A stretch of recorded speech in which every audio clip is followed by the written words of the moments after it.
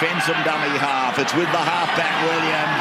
Williams goes himself, comes out the other side, gets it to Croker, bounces away from a would-be from De Gois, puts a kick out wide, looking for Shander Earl, and Earl is in again. Oh, stop it, it's starting to hurt. Rugby league. Rugby league. Hello and welcome to episode 8 of the Supercoach Playbook podcast. I'm your host, Tim Williams. Guys, Teamless Tuesday has finally hit us. We've been waiting a long time. We finally got here. There's been a few good things, a few bad things. Nothing too dramatic, but we're going to divulge, get into that right now and have a good look at it. We've had a bit of a pre-season casualty of our own.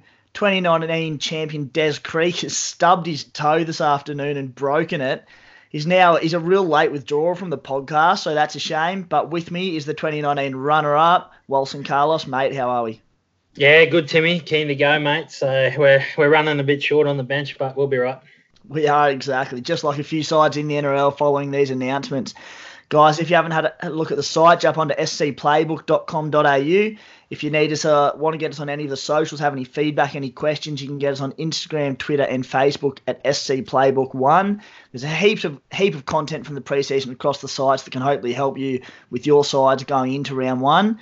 We do have a subscription service in place. It's $30 for the NRL content, $40 for NRL and Big Bash at the end of the year as well. If you're not into that, there's a lot there, but there's a heap of free content as well. So go and check that out. We've also got a Supercoach group, Unlimited group, which I'll put out again on the socials either tonight or in the morning. There's a major prize for the highest ranked subscriber to knock off all the contributors. That'll be involving the Raiders boys, which I'll also announce in the morning. So that's pretty exciting stuff.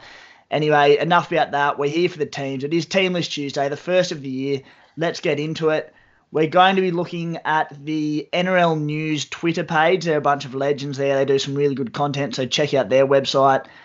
The way they've revealed the side. We won't go through them one by one, but anyway, let's get into it, starting with the Parramatta Eels playing against the Bulldogs on Thursday night at 8:05. So the Eels have named Regan Campbell-Gillard and Ryan Madison for their club debuts. Wanga Blake has been named despite a shoulder concern for him, and there's no Oregon Kaufusi on the bench. He's been named in the reserves. A few things going on at the Parramatta Eels there. Namely, the big one for me is that they've named a 4-forward bench, so there's no utility, the likes of Will Smith on the bench or a Ray Stone who can come on and play hooker. This could be a bit of an issue for guys like Sean Lane, Madison, Junior Paulo, Nathan Brown in particular. I think he's the big one affected. Walson, what were your thoughts there, mate? Yeah, I think that's the biggest Supercoach implications, Timmy. I think when you look at Parramatta, I mean, they've been identified as a team that could be fast starters, and then you look at players like Moses and Madison and even taking a flyer on some of their outside backs. You know, you got Ferguson and Steve-O and Wanga Blake and, you know, even Michael Jennings, a veteran. But it all comes down to how do the Eels handle expectation this year. Like they were sort of they weren't expected to do that much last year, so they were a bit of a surprise. But now they're at the brand new stadium. They're expected to turn up there and expected to win. And I know you're going to probably get onto it, but the Bulldogs turmoil there with a couple of their players being ruled out. So the expectations heaped on even more for the Eels. So I think if you look at it on paper, the Eels are really, really strong favourites for that game, and you can think load up on Eels players, and they've got a really good start to the year. But it's a funny game, rugby league. Like, do they handle that expectation or not? Yeah, it is interesting. And looking at this, the 4 forwards on the bench for the Eels, who do you see losing minutes from what we probably expected prior to the team being announced? I'm thinking Nathan Brown probably misses out, and I think you can rule him out of your team because Sean Lane and Ryan Madison probably play pretty close to their 80 minutes. What are your thoughts?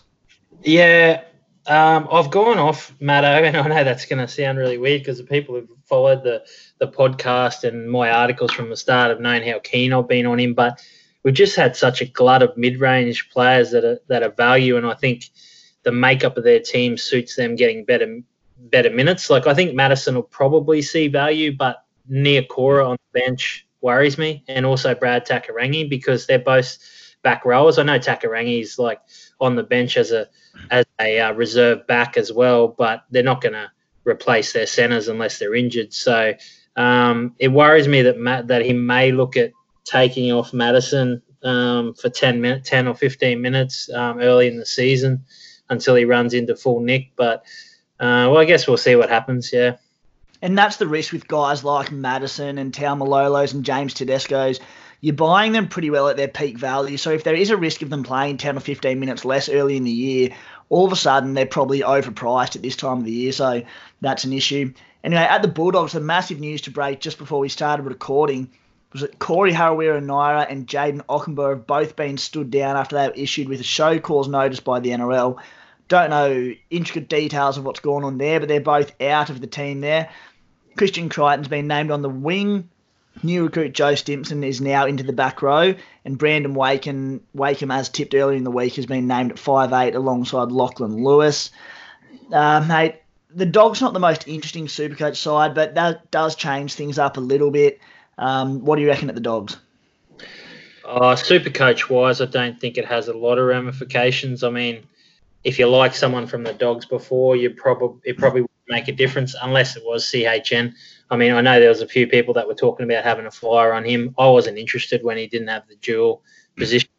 Brandon Wakeham piques a little bit of interest, but if I was getting him as a pure cheapie, I'd probably take him, but I think he's around 270, 280. I'd probably prefer to go up to, it's not that far up to like a George Williams or even the lad Chanel Harris-Tavita from the Warriors. So I think they're more relevant. Even I know Brimson's out, but he's another player in the halves that you could look at as well. So I think Wakeham's a bit of a wait and see. Yeah, I'm with you, mate. He piqued a little bit of interest. He was pretty good in a handful of games last year.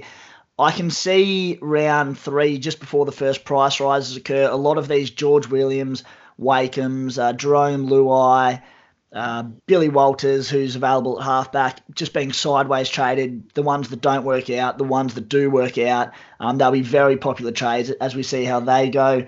But again, don't be sucked into the trap of Joe Stimson at the Bulldogs in the back row there. He's interesting while he's starting, but we don't know how long Harawira-Naera is going to be there, so we'll play it by ear. Next up is the grand final runner-ups from last year. The Canberra Raiders taking on the Titans at GIO Stadium at 6 p.m. What have we got there? We've got Corey Horsburgh, who's been named to start in the back row for the Raiders with John Bateman out. Emre Guler and Michael Oldfield have both been named on the bench. Otherwise, pretty well as expected at the Raiders. I still wouldn't be shocked to see Horsburgh start at lock and Tapine on the edge, but let's play up here and see how that goes. Michael Oldfield's been named as a utility back on the bench. Mate, any interest at the Raiders? A lot of interest at the Raiders. I mean, the interest is around their forward pack, and that's interesting what you said then about the rearrangement of their back row there. If Tapine plays on an edge, I think he's almost a must, just because of his tackle break ability, and it's well joked about among Supercoach players that he doesn't like passing that much, so he might do an offload, but he generally goes into contact. So if he gets a run on that right edge and plays 80 minutes, I think he's a mid-ranger that you've really got to look at. I liked Horsburgh last year as well, so if he gets increased minutes, and I think he played an average of 36 or 37 minutes last year, and his PPM was really good. So you'd imagine he's going to go up to 50, possibly 55 with that bench. I mean, if they maintain that bench where they've got Michael Oldfield, an outside back, which is basically going to be a reserve. He won't get a run unless someone gets injured. And then you've got Havili, who can play in a running lock role, and then Guler and Soliola. I think Corey Horsburgh could be set for big minutes. So I could leave one in there with the possibility of, if there's a late change, swapping to the other one before the game, I think. Yeah, it's really interesting. And I've got Tapine locked in at the moment. I think he plays close to 80 minutes, whether it be at lock or on the edge, or even a combination of the two.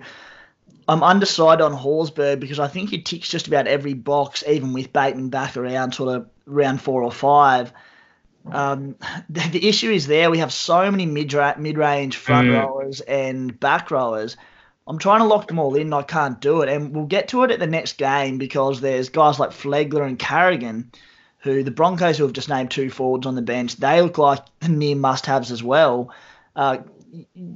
again, we'll get to it, but you start looking at dropping guys like Jason Taumalo who are at peak value to fit these guys in where you know there's going to be cash made. So, anyway, we'll get to that in a minute, but very interesting makeup at the Raiders. Just on that as well, Bailey Simonson is going to shift to the left side outside Jared Croker this year. Kochik's going to go to the right side outside Curtis Scott. Not massive implications, but I know there's a lot of super coaches interested in the Raiders outside backs following on from last year and a pretty friendly start to the season. Moving over to the Titans, AJ Brimson and Mo Fotuaika have both been named on the bench for the Gold Coast Titans, extended bench that is, should I say, so outside of the 17. Philip Sammy's been moved to fullback, Dale Copley is on the wing. Tyrone Peachy starts at centre, really interestingly there, with Brian Kelly named on the interchange. That is in the 17. Recruit Sam Lasone has been named at prop, which surprised me a little bit, but Shannon Boyd's out there as well. And then, apologies for the pronunciation, but Jamin Jolliffe has been a surprise inclusion in the 17, so he's potentially a cheapie there. Mate, what are your thoughts of the Titans? I know a lot of people were interested in AJ Brimson. I don't think you can be anymore with that injury concern, especially not being named in the 17. No, I think it's a lower back injury too, and yeah, I'm not really keen on those after the history of a number of players, but he does stack up pretty well. AJ Brimson, he's played some good games, and if you're of the belief that a lot of people are that the Titans are going to get better under their new coach, then it's understandable why people are looking at him. I think a lot of people are looking at Callum Watkins as well. I was really high on Callum Watkins when he came over as a recruit last year. I thought he was pretty poor, but he looked okay in the trials. I'd be more inclined to go someone like Peachy. He looked really good in the trials to me, and him getting an 80-minute role at centre sort of excites me a bit. The fact that they might carry someone like a Brian Kelly on the bench, so he could go in and play centre, and Peachy could possibly go in and give Proctor or Cartwright a break in the second row. It says to me that the new coach is looking to use Peachy as much as he can. So I think Peachy comes right into calculations for me there. Just going back a little bit to the Canberra Raiders, I want to say this because I've been looking at my team, and now that there's a few cheapies coming out, and we'll talk about that later, I've been looking at who would be the next best front rower that I would go behind Payne Haas, and I was tossing up between Tapau and Josh Papali. I'm leaning towards Josh Papali if I do go that way because AFB's been named for Manly, and we'll get into that, but I think he takes minutes off Tapau, which we saw last year. But Josh Papali in the trials looked awesome, and I think he ended the year in career best form. So if he starts anything like that, he could be playing 55, 60 minutes and just absolutely tearing them up in what is an easy draw. Yeah, I'm with you on all of that, mate. Papali's always been pretty close to my number 2 front rower heading into this season. I think he plays bigger minutes this year as well with a few of the injuries in the pack. Canberra's depth isn't as good as it has been in previous years. So it'll be really interesting to see what happens there. Mate, I'm a bit with you on Callum Watkins. He's pretty popular, but I'm just so concerned with what we saw last year. He wasn't terrible, but he didn't sell me in his 6 games. Just the English, the outside backs to come out and fail and not do anything. He's obviously done enough to win over Justin Holbrook there, the new coach. I'm not convinced on Watkins. I'm more intrigued on Tyrone Peachy as well. I don't have the nads to do it, but I did a Titans team analysis yesterday, and Bryce Cartwright had some temptation about him. If you knew he was locked into an 80-minute role, man, he was tempting. And then Jai Arrow's the other one there. Are you starting with Jai Arrow? Yeah, I think I am going to start with Jai Arrow. What was Cartwright's price, Timmy, from memory? Let me tell us your thoughts on Jai Arrow, and I will get up what I've got on Bryce Cartwright because he's intriguing. Yeah, I didn't straight out dismiss Bryce Cartwright, but so I'm interested in what his price is and sort of what sort of minutes he gets. He might be a bit of a wait and see, but Jai Arrow for me is underpriced. I think Jai Arrow gets big minutes from what I've seen in the trials. He's fit.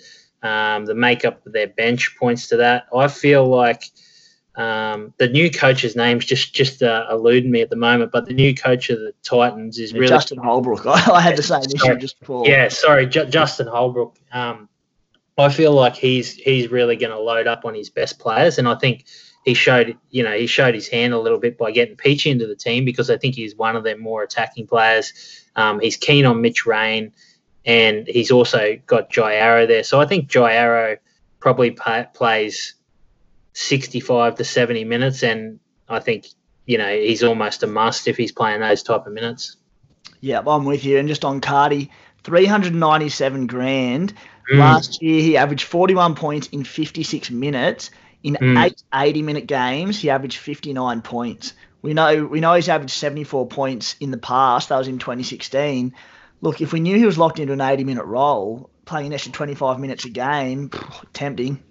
It's a flyer, isn't it? But it's just the question mark over him is, can he hold his spot? And that's my issue a little bit with any of the Titans outside backs, because there's so much competition for spots there.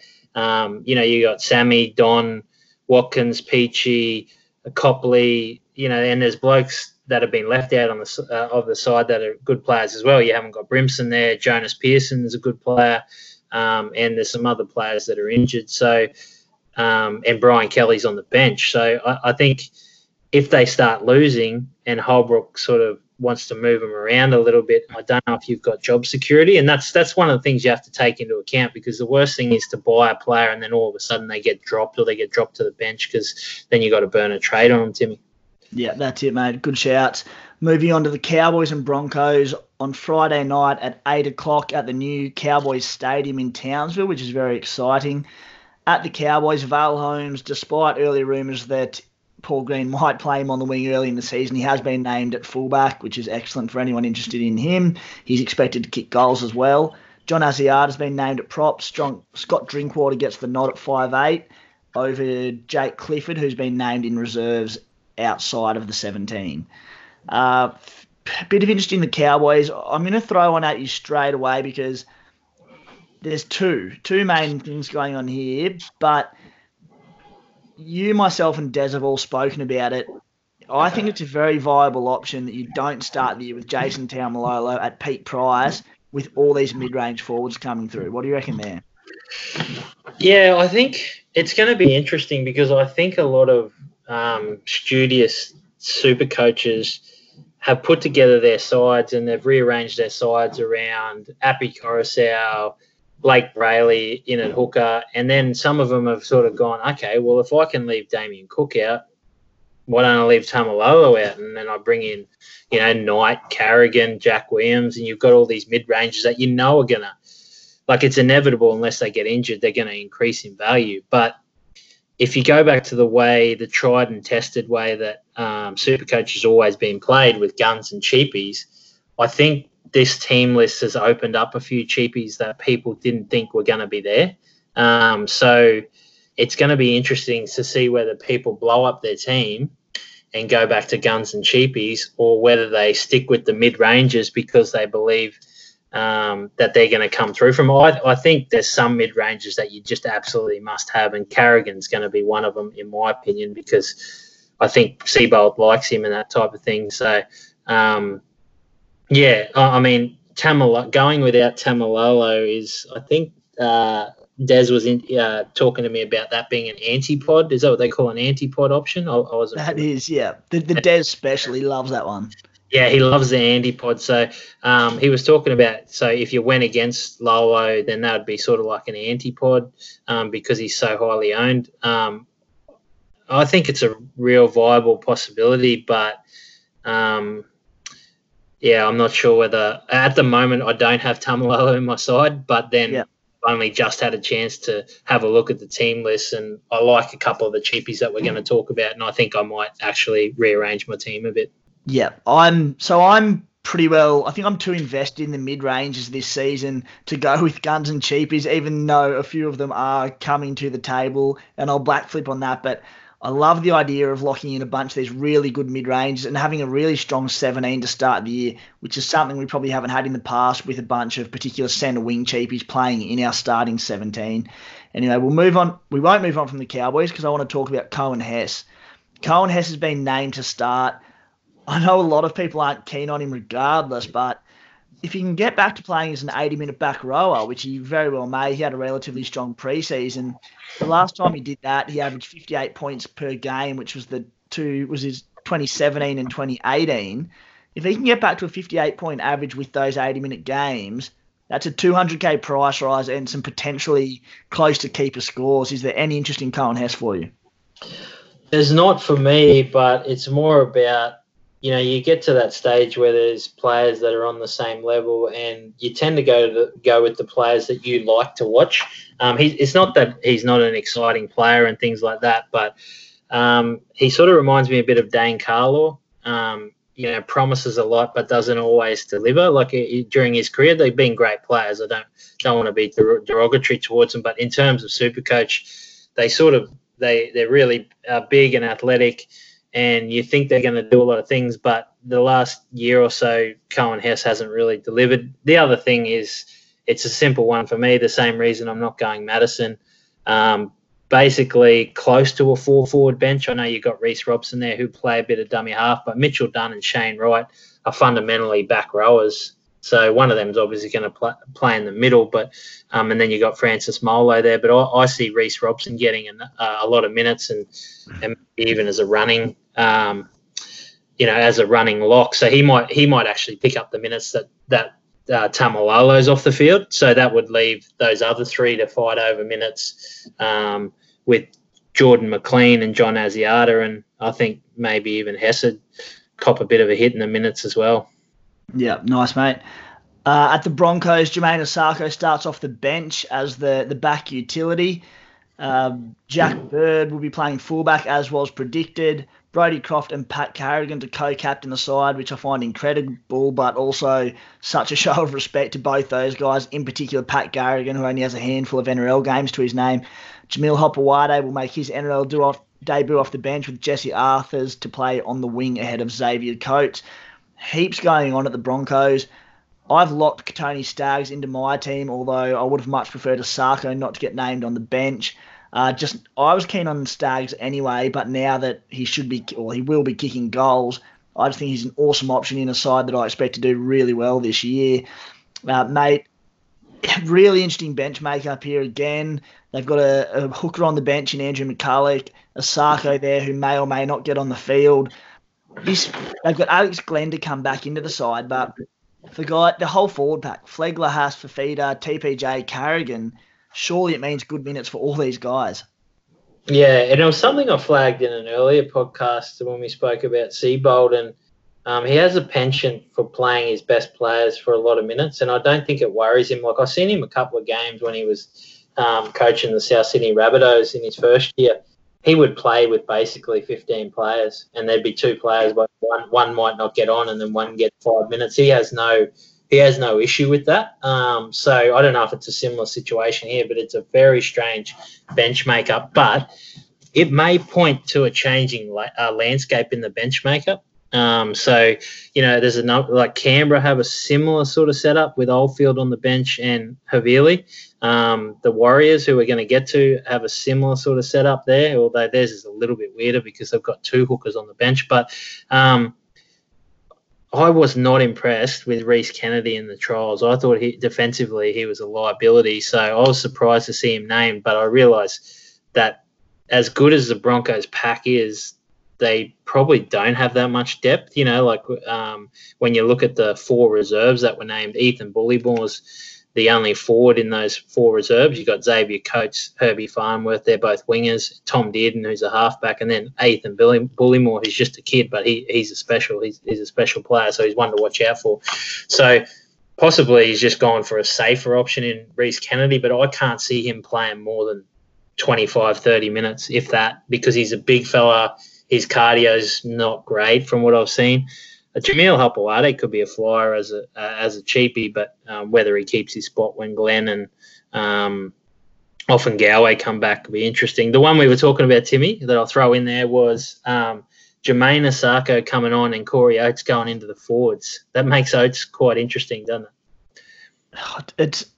It's mind-blowing, and it wasn't even like there's been all the speculation over the years, not speculation. Corey Oates has wanted to move to the back row and play on an edge. He said he might be going and moving to prop. Yeah, well, in some ways it seems unfathomable, but Corey Oates is probably suits him because he gets to defend in the middle and he doesn't have as much pressure on him, having to be sort of like defending on an edge. But whether he's got the cardio to do it, but maybe he could do it for 10, 15 minutes, get him through. I mean, what it says to you is it's going to be really hard not to put Payne Haas as your captain because he's almost like a lockdown 80 minutes. And what he did last year was special, like unparalleled by anyone at that age. Not just NRL-wise, but Supercoach-wise. So, the Broncos forwards are enticing. Carrigan, to me, is a lock-in. I'm really seriously considering Flegler because I think he'll play big minutes. But, how do you fit them all in? That's what I was going to say, and we won't stick on it for too much longer because we'll be here all night. The question people have had even before this bench was announced for the Broncos was how many is too many from one, they normally say side, but now it's one forward pack because I'm locking in Haas, I've locked in for Feeder, I've pretty well locked in Carrigan and I want Flegler, and I'm not going to have him, but I think TPJ is a very viable option now if you put away his brain explosion injury history. Mate, you're looking at having 4 from one forward pack. Yeah, it's interesting. Like they are supposed to be the best the best new forward pack coming through, but Canberra's a little bit the same because you want Tapine and Horsburgh, and then Papali's probably there as well for those people considering him. So it's just the way that it's played out this year. There's just players in clusters, but I'm considering a lot of players from the Broncos. And the thing is, this is what's conflicting me, Timmy, is because I sort of went into the season thinking the Broncos will go really well. But looking at that side on paper, I'm not convinced they beat the Cowboys, like their first game up there. That's a fairly weak side from what I expected the Broncos to put out there. But I'm interested in Jack Bird, obviously, for his tackle break ability and fullback. He looked pretty good. And Katoni Staggs with the kicking. And I'm still considering Milford for the half position as well. Yeah, and you're spot on. And it's just on Milford. I think a lot of people went cold on him when I think he twinged his hammy at the Perth Nines. But he did play the trial game last week against the Titans, so they're not going to risk him there at all, that hamstring, if they were worried about it. So I think that eases a lot of injury fears on Milford. Moving on to the Knights and Warriors at McDonald Jones Stadium, 3 o'clock on Saturday afternoon in the lovely Newcastle. Aidan Guerra and Tim Glasby have both been named on the bench for the Knights. Mitch Barnett in the back row with Daniel Saifidi at prop. Anari Chuala and Gurmat Shibasaki get the nod at centre. Kurt Mann partners Mitchell Pearce in the halves. A lot going on there. Herman Sasa is a big inclusion at starting lock and now provides a bit of interest that we didn't think he would have had, with Glasby being a bit of a surprise being named on the bench there. Mate, I'm going to get straight into it. My smoky of the preseason, which I am not sold on at all and probably won't do, but want you to talk me into it. I've always had a lot of time for Anari Chuala. I don't know if it's been an off-field thing that sort of limited his games up at the Cowboys, but he's now at a new club. The Knights have shown a lot of faith in him. They re-signed him about a month after actually arriving at the club. They extended his deal. He'll be playing on the left side outside Kalen Ponga's strong side, which is the big factor for me. He tackle bust, he can offload, he can score tries. You've got Bradman Best due back sort of around 4 or 5. Tautau Moga was just about available this week. It sounds like he's dropped down the pecking order. Any love for Anari Chuala at 280k?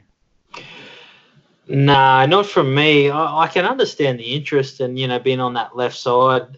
It'd be interesting to see the players who played outside Ponga on that left side, because I feel like he either hit Fitzgibbon short or he threw a long ball to the winger. I don't know if it's actually that lucrative for a Supercoach wise to be a centre outside him, because I can't remember him really ever hitting the centre. I don't know if it was Ramian or maybe Ramian was on the other side. I just can't pick who was there, Kenny Dowell or someone. But it just doesn't strike me as a position that's going to really benefit from Kalen Ponga running on that left side. Look, I've got to be honest. I mean, it's really strange because I watched all the trials and the team that I was least impressed with was Newcastle. Now, trials, they could come out and blow them away being at home, and the Warriors are, like injury ravaged and things like that. And then it's the Warriors, it's always a bit of a lottery sometimes.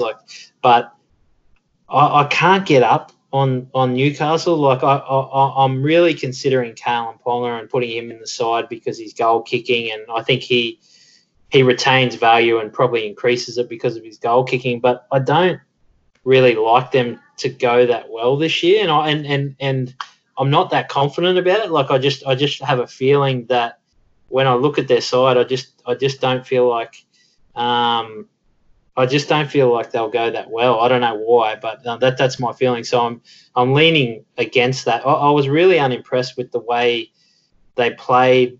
They sort of forced Kurt Mann to play on the left side when he's a predominantly right side player. That's probably because Mitchell Pearce dominates the right side. And then Ponga was really trying to come over to the right side. And as great a player as Kalen Ponga is, and he is great, he really struggled with nailing his passes when he passed from left to right, which is interesting because when he passes from right to left, he really seems to get them. Glorious. Side of the ruck. It's beautiful to watch, but he wasn't nailing him in that trial, and they were playing, with all due respect, like a third or fourth grade bunch of kids. So that's my reticence with the Newcastle Knights to start the year. Yeah, and mate, he's never been strong on that left to right passing. He's obviously been working on it. Well, you'd think he would have, but he struggled in the trial. It's never been a strong suit, and that's why I've never been keen on right side players at the Knights either. Moving on to your New Zealand Warriors and some interesting inclusions there. We had, let's get down the bottom here. They were announced earlier than everyone else. Mate, on the bench there was, apologies for any incorrect pronunciations, but Jermaine Tanua-Brown and Elisa Katoa will both make their NRL debuts from the bench. Roger Tuivasa-Sheck has been named to play at fullback, who I know you're semi-keen on. Lachlan Burr at prop, and Wade Egan will make his club debut starting at hooker. They've got two hookers on the bench, or should I say Carl Lawton hooker and Cody Nikorima, a utility who can play at hooker. I'll throw to you for most of this one because you've watched their trials, you love the club. What are your thoughts at the Warriors? I'm optimistic, as a Warriors fan. I can see that an objective person looking at the Warriors would probably go, they're in for a really tough season. And that could happen too, that could really happen. But what gives me a lot of heart is the hard decisions, like gutsy decisions, I reckon, from Stephen Kearney. And I think it's reflected in St. George as well. You see the teams that coaches are under pressure. So they're actually not playing it safe. They're actually going out there and they're giving blokes a chance, like to drop Cody Nikorima, who's, the New Zealand 5'8", in favour of Chanel Harris-Tavita, I think is a really gutsy call, but I think it's the right call.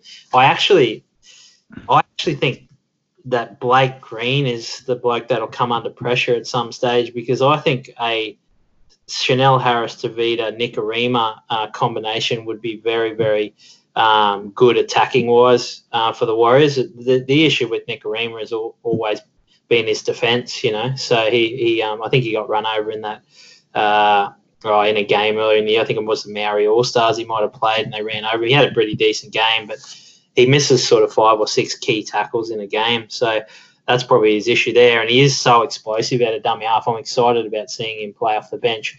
Jermaine Tanua-Brown for me is just lock him in, because he's shown that even though it might not look really good to the eye, he makes a lot of tackles in a short amount of time. So if he gets 40 minutes, he's going to be a cheapie that can sit on your bench at bargain basement price and make you money, and he's not going to be an AE nightmare. That's my opinion. Like I've been talking about this, I put it on Twitter. Elieser Katoa, I'm not sure if I said that right. I am so high on this kid. There's two or three kids coming through on the bench for different teams, but what I've seen of him, and it's only been a limited sample size, but I think he's going to be a star of the game. Like, maybe he's not going to be an explosive star of the game, but I think he's going to be a player that is going to excel in the NRL. The catch with him is if you put him on there as a cheapie second row forward and they lose 1 or 2 games while Curran's injured, it's likely that Josh Curran will come in for him, or even Ignatius Parsi. He's out injured as well. He may come in for him, and then Lachlan Burr goes back to the bench. But if they can jag a win in this first game and he plays well, which I think he can, he could lock himself in for the year and be putting a lot of pressure on those other forwards. So there's a lot of interesting players for the Warriors because of their bench makeup. Like Isaiah Papali'i, he comes right into contention for me because how many minutes will he play at lock? He was very industrious there. If he plays 60 or 65 minutes, he could well be one of those mid-range cheapies that excels this year as well. If you wanted to take a flyer on him, there's probably safer options. Chanel Harris-Tavita is one. Because he's got the goal kicking, people are going to point to, there's probably better players than him that you could, and more safer options. But to me, he's an exciting player, and I think you could take a flyer on him as a cheap half that you could play. Yep, all for that. And that's when you speak about like the young bench guys, and there's an issue if they start losing early that they might be in a bit of trouble. They might get dropped. It's a bit like with Cohen Hess, where you'll sit there and say, he ticks the boxes and he might play 80 minutes and he could come good. But, you've got to look at it and say, well, I don't think he will come good, even if he's playing the minutes, and just back yourself and your football knowledge as you're doing with these Kiwi boys. And even if they're losing games but they've impressed you've just got to say, all right, I think they're good enough to be in the NRL and therefore good enough to be my Supercoach side. So, but yeah, there you go. You heard it here first from the runner-up of last year, locking the cheapie Warriors boys. Moving up, 5:30 Saturday afternoon at ANZ Stadium. Not a lot of new information at the Rabbitohs. They're pretty well named as expected. Alex Johnson has been named on the bench. Ame Sele gets a nod for his first game in Bunnies colours. Ethan Lowe and Mark Nichols have both recovered from off-season injuries or surgeries, and they round out the bench. 3 forward bench, 1 utility. Nothing too new there at the Bunnies. Nah, you're just breaking up like slightly then. You wouldn't have to change anything, but just go from nothing new there at the Bunnies. Like it starts to like get a bit up and down on the volume. Fuck. But if you go nothing new from the Bunnies, I'll just carry on from there. Yeah, righto. Yeah.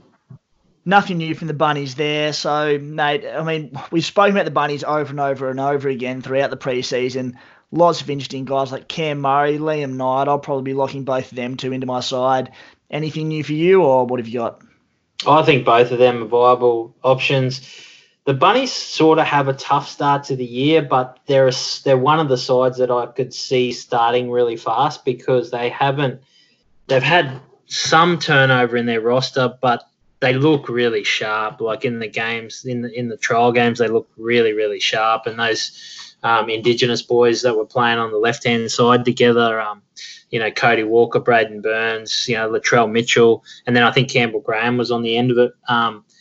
They look really good, and then you throw Cam Murray into the mix. So their forwards, I thought, may struggle, but they look like they're just going as good as ever. So, yeah, I mean, Cam Murray, Liam Knight, people could consider Jaden Sewer because he's probably underpriced.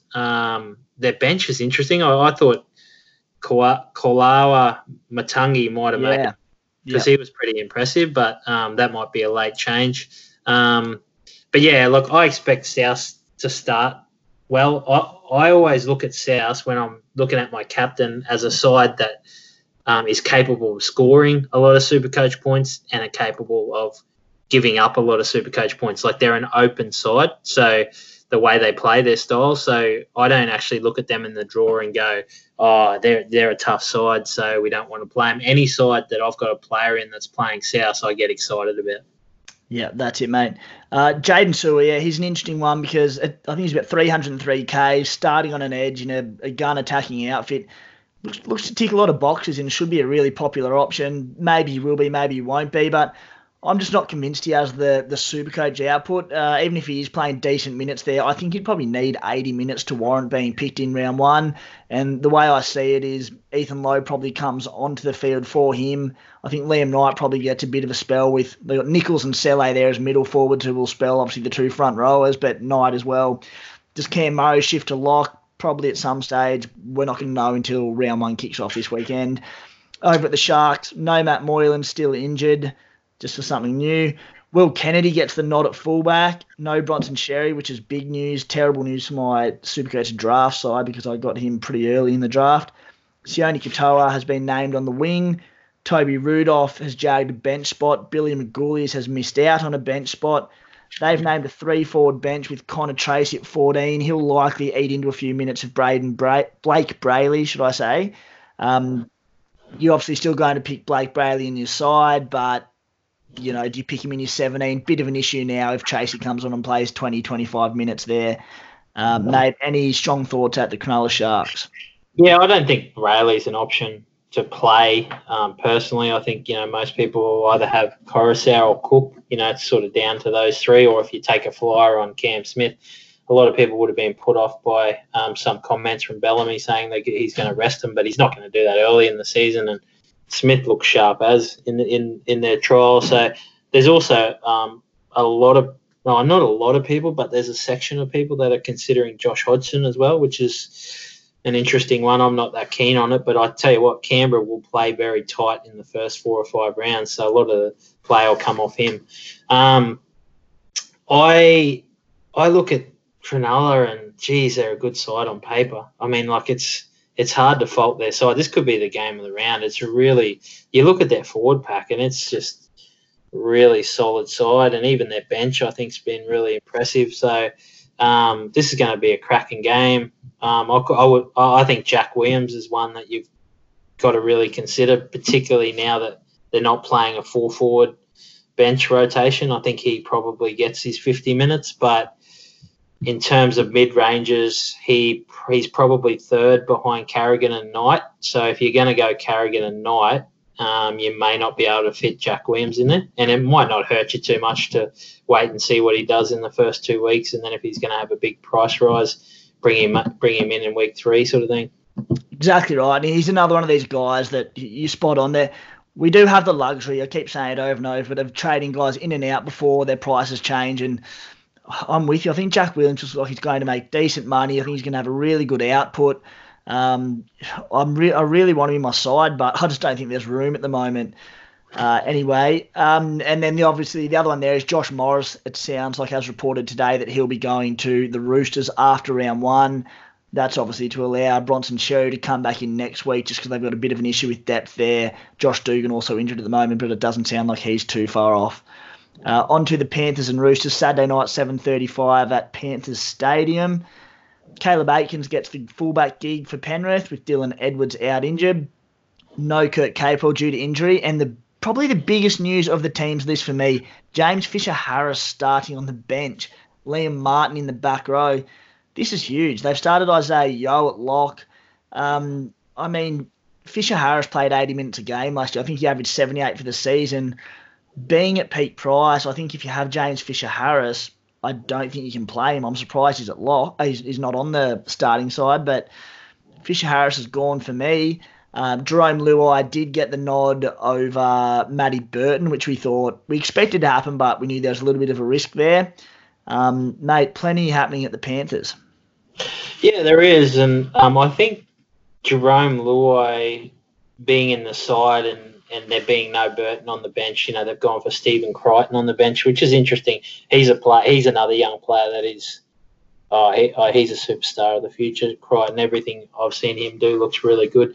But I think that suits people that say Cleary's going to have a really good year, because when Jerome Luai was on there in the trial that they played against Parramatta, Cleary basically just did everything. He just basically ran both sides of the ruck. He looked really dominant. He played like a Brett Kamali, Andrew Johns of the past, and basically their 5'8" was a Sean Rudder or, someone like that who just love it. Basically complimented them. So I'm not interested in Luai at all. I might be totally wrong there, but to me, someone like Wakeham, who's similarly priced, is probably more of a chance of scoring better than Jerome Luai. But it piques my interest about Nathan Cleary, even though the Panthers have a really tough start. He's got such good base. He's going to touch the ball so often. And the fact that Api Coruscant is providing a real threat, which they didn't have in the past, at a dummy half, makes Cleary very hard to pass up. In terms of the back row, Isaiah Yeo, he was really good in the trials. And, like for a while I forgot about JFH, but I sort of looked at it and I went, okay, Isaiah Yeo is available in centre wing. What about this? And then you go, okay, James Fisher-Harris hasn't played any of the trials. To me, I see it as he hasn't played any of the trials. They're easing him back into it off the bench, but that's his position.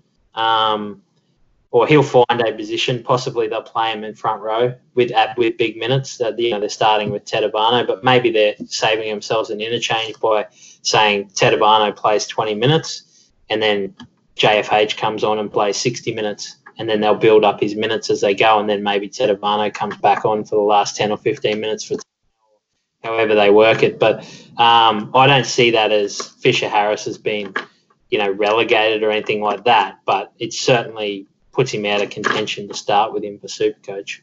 Yeah, I think largely as a result of Fisher-Harris being eased back from injury, this Penrith side is littered with traps. I still don't like Tedevano. He's quite affordable, but I don't think he has the Supercoach output or upside to figure and earn too much money. I don't think his minutes will be much more increased than last year.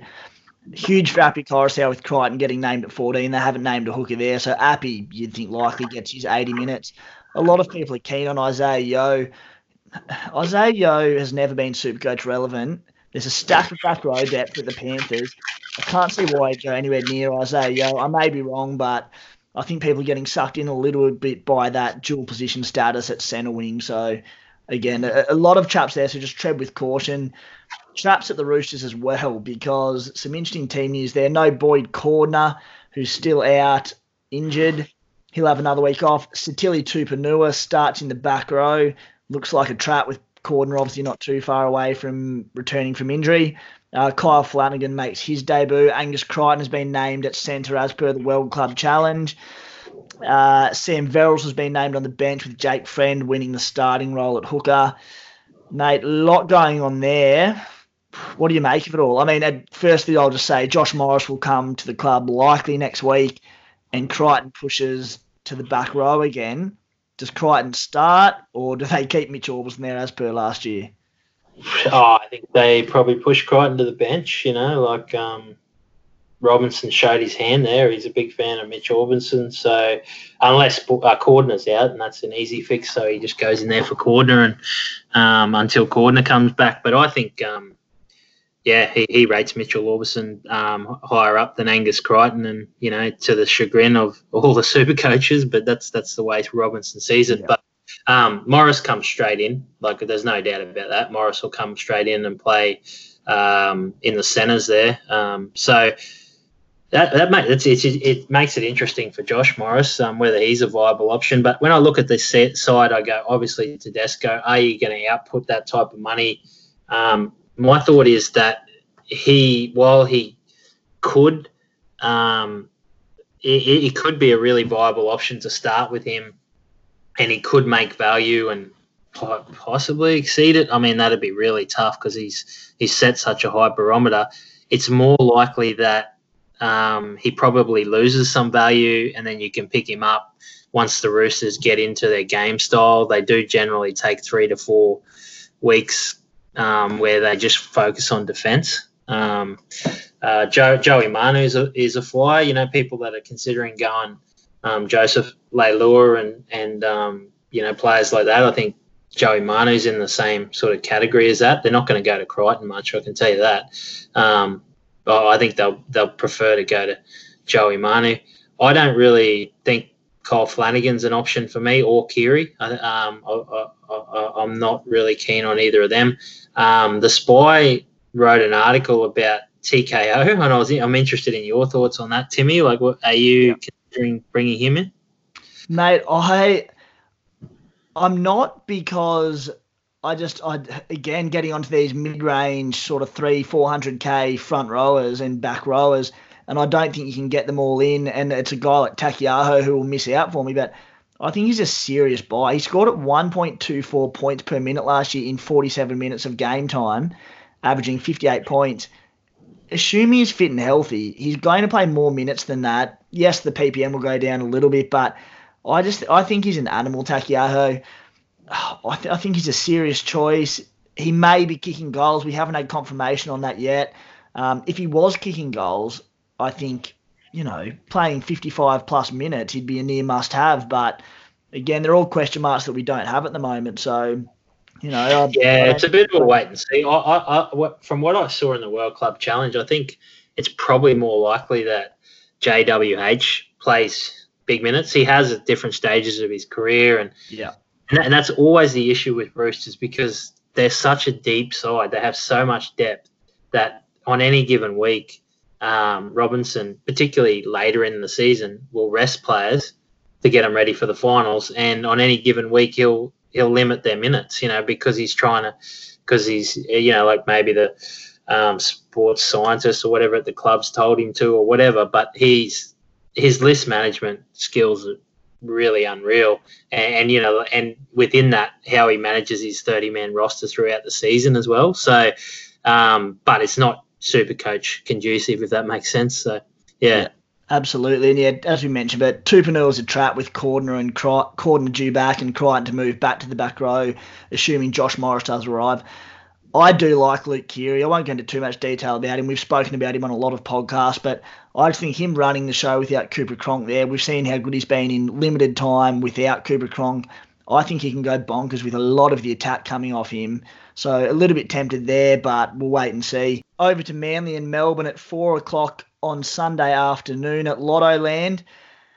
Interesting one there with Desi Hasler throwing a few smoke bombs, not throwing a few smoke bombs, should I say, which is new for an NRL coach. He's named Adam Fanua-Blake to start. We thought he was going to be out till around round 3 or 4. Jake Dvojevic was similar. He'll start at lock. Very interesting sort of stuff there. Danny Levi makes his club debut. Sean Keppie, a popular cheapie, has been named on the bench and should see decent minutes with Lachlan Croker, who's a utility back or half, at 14. So I'm really keen on Sean Keppie. I still think coming back from injury and being underdone, Jake Trbojevic, Adam Fanua-Blake, I think there's a risk in them with their minutes, but they're now very good pods based on what we've seen in the past. Mate, who do you dislike at Manly? Yeah, I like AFB, and I've had Gerbo. I think most people have had him for years, so I'm going to avoid both of them just because I don't think the value is there. And this year, it's a little bit about value, but I'm going to reassess that once I look at these cheapies. Sean Keppie is a genuine cheapie. Yeah, I think he probably keeps his spot. I'm not sure if there's anyone else to come back onto that bench, but I think going to keep his middle spot. He's a bit of a Sean Lane lookalike, actually. He sort of had me there, but no, he's a good player.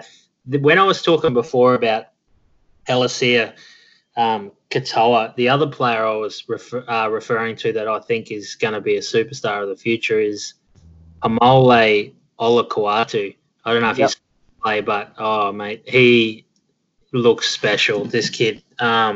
Footwork, athleticism.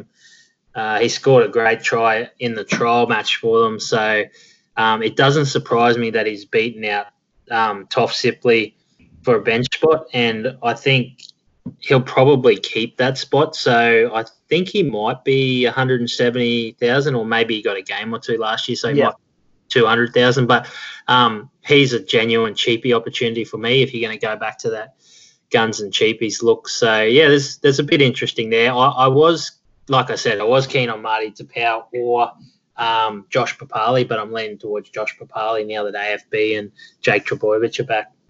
Yep, and that's it. And the issue with Olakuatu and Sean Keppie, I'm locking Keppie in, but Morgan Boyle's also a middle forward along with them two guys. Fanua-Blake, maybe not immediately on return from injury, but We know he plays big minutes. Marty Tapau plays sort of 50 to 55, which is good minutes for a front rower. And Jake Trbojevic will be playing 80, if not the first week, within a few weeks of the competition. So there is a bit of a question mark on minutes there, but again, still pretty very, very viable cheapie options. Over at Melbourne, Justin Olam and Marion Sevi are the new Storm centre pairing.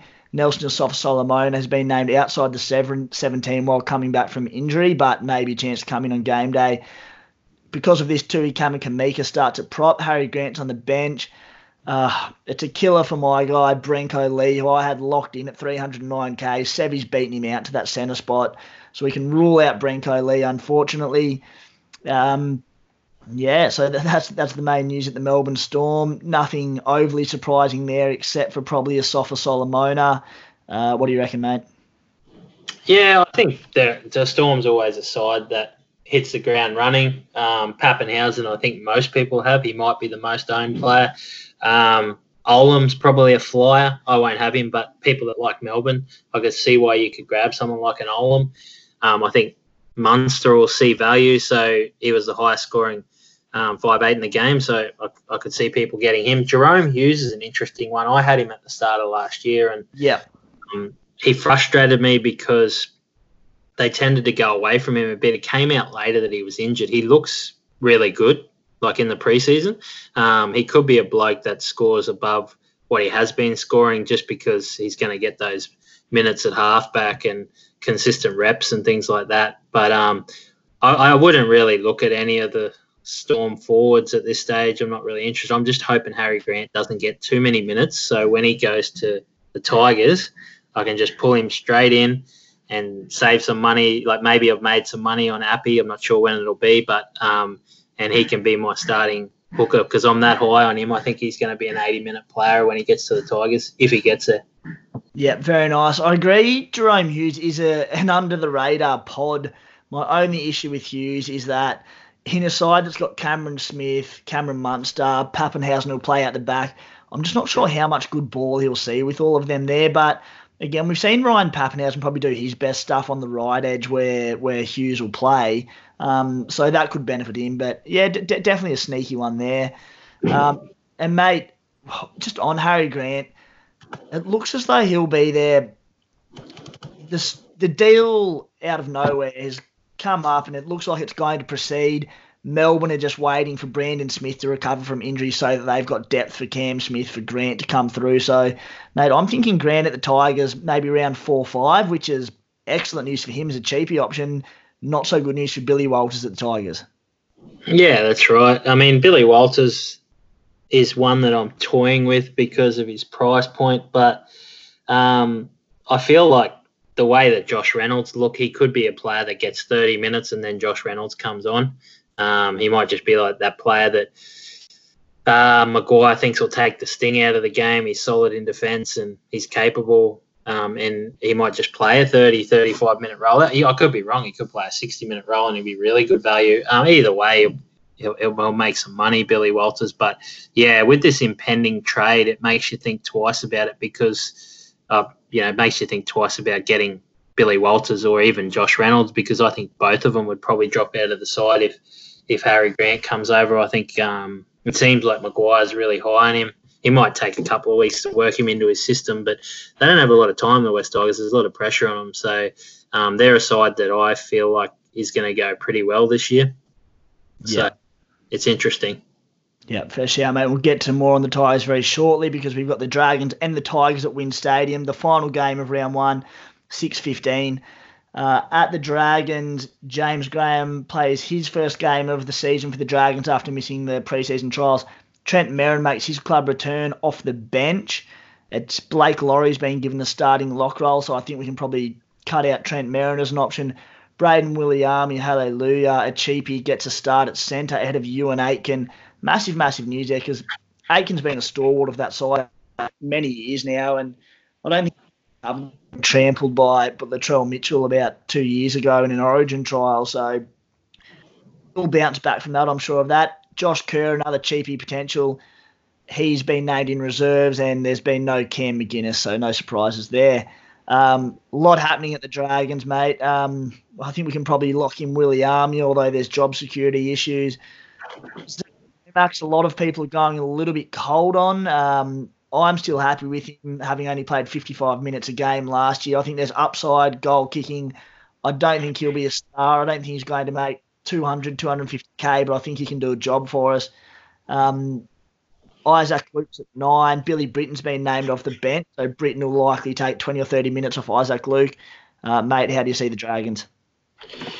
Yeah, the Dragons are interesting. I mean, Lomax and actually Dewey, who we'll get to in the Tigers, are two players that I'm just not sure about. Like, you know, they're a middling price, and they sort of got me in two minds. I mean, I think they could have good games, but I think they could have really quiet games as well. So I'm a bit conflicted on those ones. I don't really like those type of players. Willie Army passed the eye test for me. I mean, he looks dangerous. He's straight in for me. He's playing against that right side defence against the Tigers, which I'll be loading up against. Any left side players playing against the Tigers' right side defence, the way they looked against the Warriors. I know they only scored one try against them, the Warriors, but it's going to take a while for Joey Leilua and Nofo to get their stuff together, you know. So and Luciano, it's a gold mine for the opposite edge, isn't it? Yeah, there's a few head scratches there, and then, you know, like, I think you've got Benji out there as well, he's probably improved as a defender from his early days, but I mean, it's by no means the strongest edge forward that you've seen. So, like if you're looking at matchups for left side and right side, well, definitely the left side attack playing them will be interesting.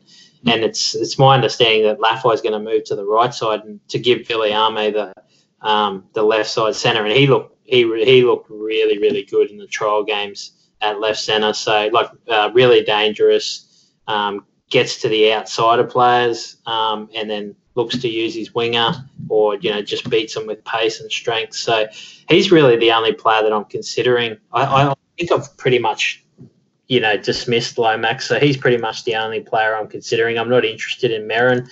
Tyrell Fuimaono is 200,000. He interests me somewhat, but I think he'll be used more as a explosive sort of impact player. So that one's a wait and see for me with the Dragons. I don't expect the Dragons to go that well this year. Like, if they don't start well, you know, things could get real ugly there. Yeah, and I think if you're considering any Dragons forwards such as your Blake Lawries, probably not your Merrins anymore, but your Fuimaonos, there's just so much depth in the Dragons pack. They've got Cameron McInnes coming back. It could be any week. It could be a month. We don't know. Corbin Sims broke his arm, but he'll be back in time. Josh Kerr, he could pop into the side at any time. Jackson Ford's looming there. So a lot of question marks around the pack. On to the Tigers. Corey Thompson gets the fullback spot over recruit Adam Dewey, who's been named at centre. Billy Walters been named at hooker, and no Moses Mbai. Luciano Leilua does get the start on the edge in the back row. And I've never been keen on Adam Dewey. I don't think there's much upside to him at all. The fact that he's now been named at centre, on the edge out, so he'll play left edge. It'll have BJ and Luciano on the right side. I see the right side getting all the ball, mate. Dewey's a no way for me. What do you think? Yeah, it doesn't sit well with me, him playing on the left side. He just strikes me as a right side player. I don't know why, but that's just the way I picture it when I think about the way he's played.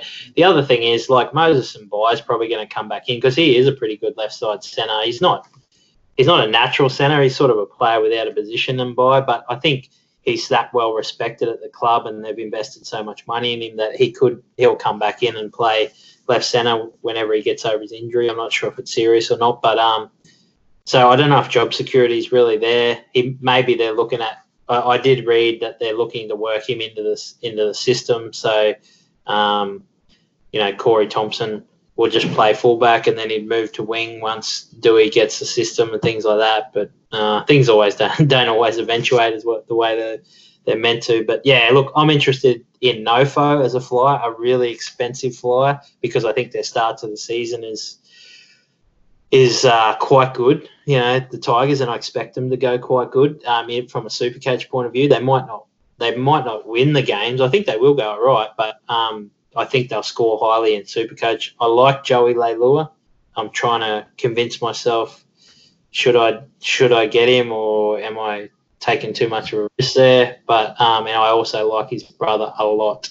He's been a lock-in for me for a fair while because I think he gets 60 to 65 minutes and he just scores points. Yep, I agree with you on Luciano, and he's a guy I didn't have in my side for a lot of time, but I'm now looking like I really need him in my side because I know the Tigers are really high on him after he's had a big preseason. They want to play him for 80 minutes if they can and if he's up to it. So I can see him playing 65-plus minutes early in the season until he gets that match fitness up to him. Averaged 47 points in 41 minutes last year. He's literally could be doubling his minutes. He just could be anything, I think, Luciano. Mate, Joey Leilua, he's always so technical. He should be a Supercoach superstar. Bust tackles, offloads, scores, assist tries. He has an okay base as well. He averaged 72 points in 2016. Outside of that, he has an average 51 in the past 5 years. And my issue with Joey is that, among a few things, Supercoach-wise, he's going from a red-hot attacking side in the Raiders to a side like the Tigers, who historically have been very poor in attack. He's playing on a new look edge. I hate new combinations in the side early in the season because it takes a lot of time for them to gel. I remember digressing a little bit, but I remember when Teddy rocked up at the Roosters and Cooper Cronk was there. Sorry, Cronk rocked up while Teddy was there. They had a few new players in the spine. It took them about 10 weeks to get going in actual NRL, and they were the most elite players in the NRL. So you throw guys like Luciano and Joey there and Brooks or Marshall, whoever's on that edge. I just see a lot of issues with Joey Leilua. Yeah, that's really sound logic, mate. I like the way you've worked through that, and you've given me a lot of food for thought, to be fair. I'll probably go away and have a think about that because I do agree that the sides that will start fastest are more than likely the sides that have had the least amount of roster turnover, like Melbourne, like Rabbitohs to a lesser degree. I think their roster turnover suits them. So whatever roster, change in roster they've had, like they brought in Latrell Mitchell for a Duahi. Like he's such a class player that he's going to fit into that side. I felt like the Broncos were possibly a side that could have started fast, but now I don't know whether they will. But, yeah, those sides that have the least amount of roster turnover are generally the ones that, hit the ground running. So, mate, just one name before we finish up on the Tigers, Zane Musgrove. You interested? Yeah, good shout. Very interested. Another guy who I know the club are massive on. He has had a huge preseason.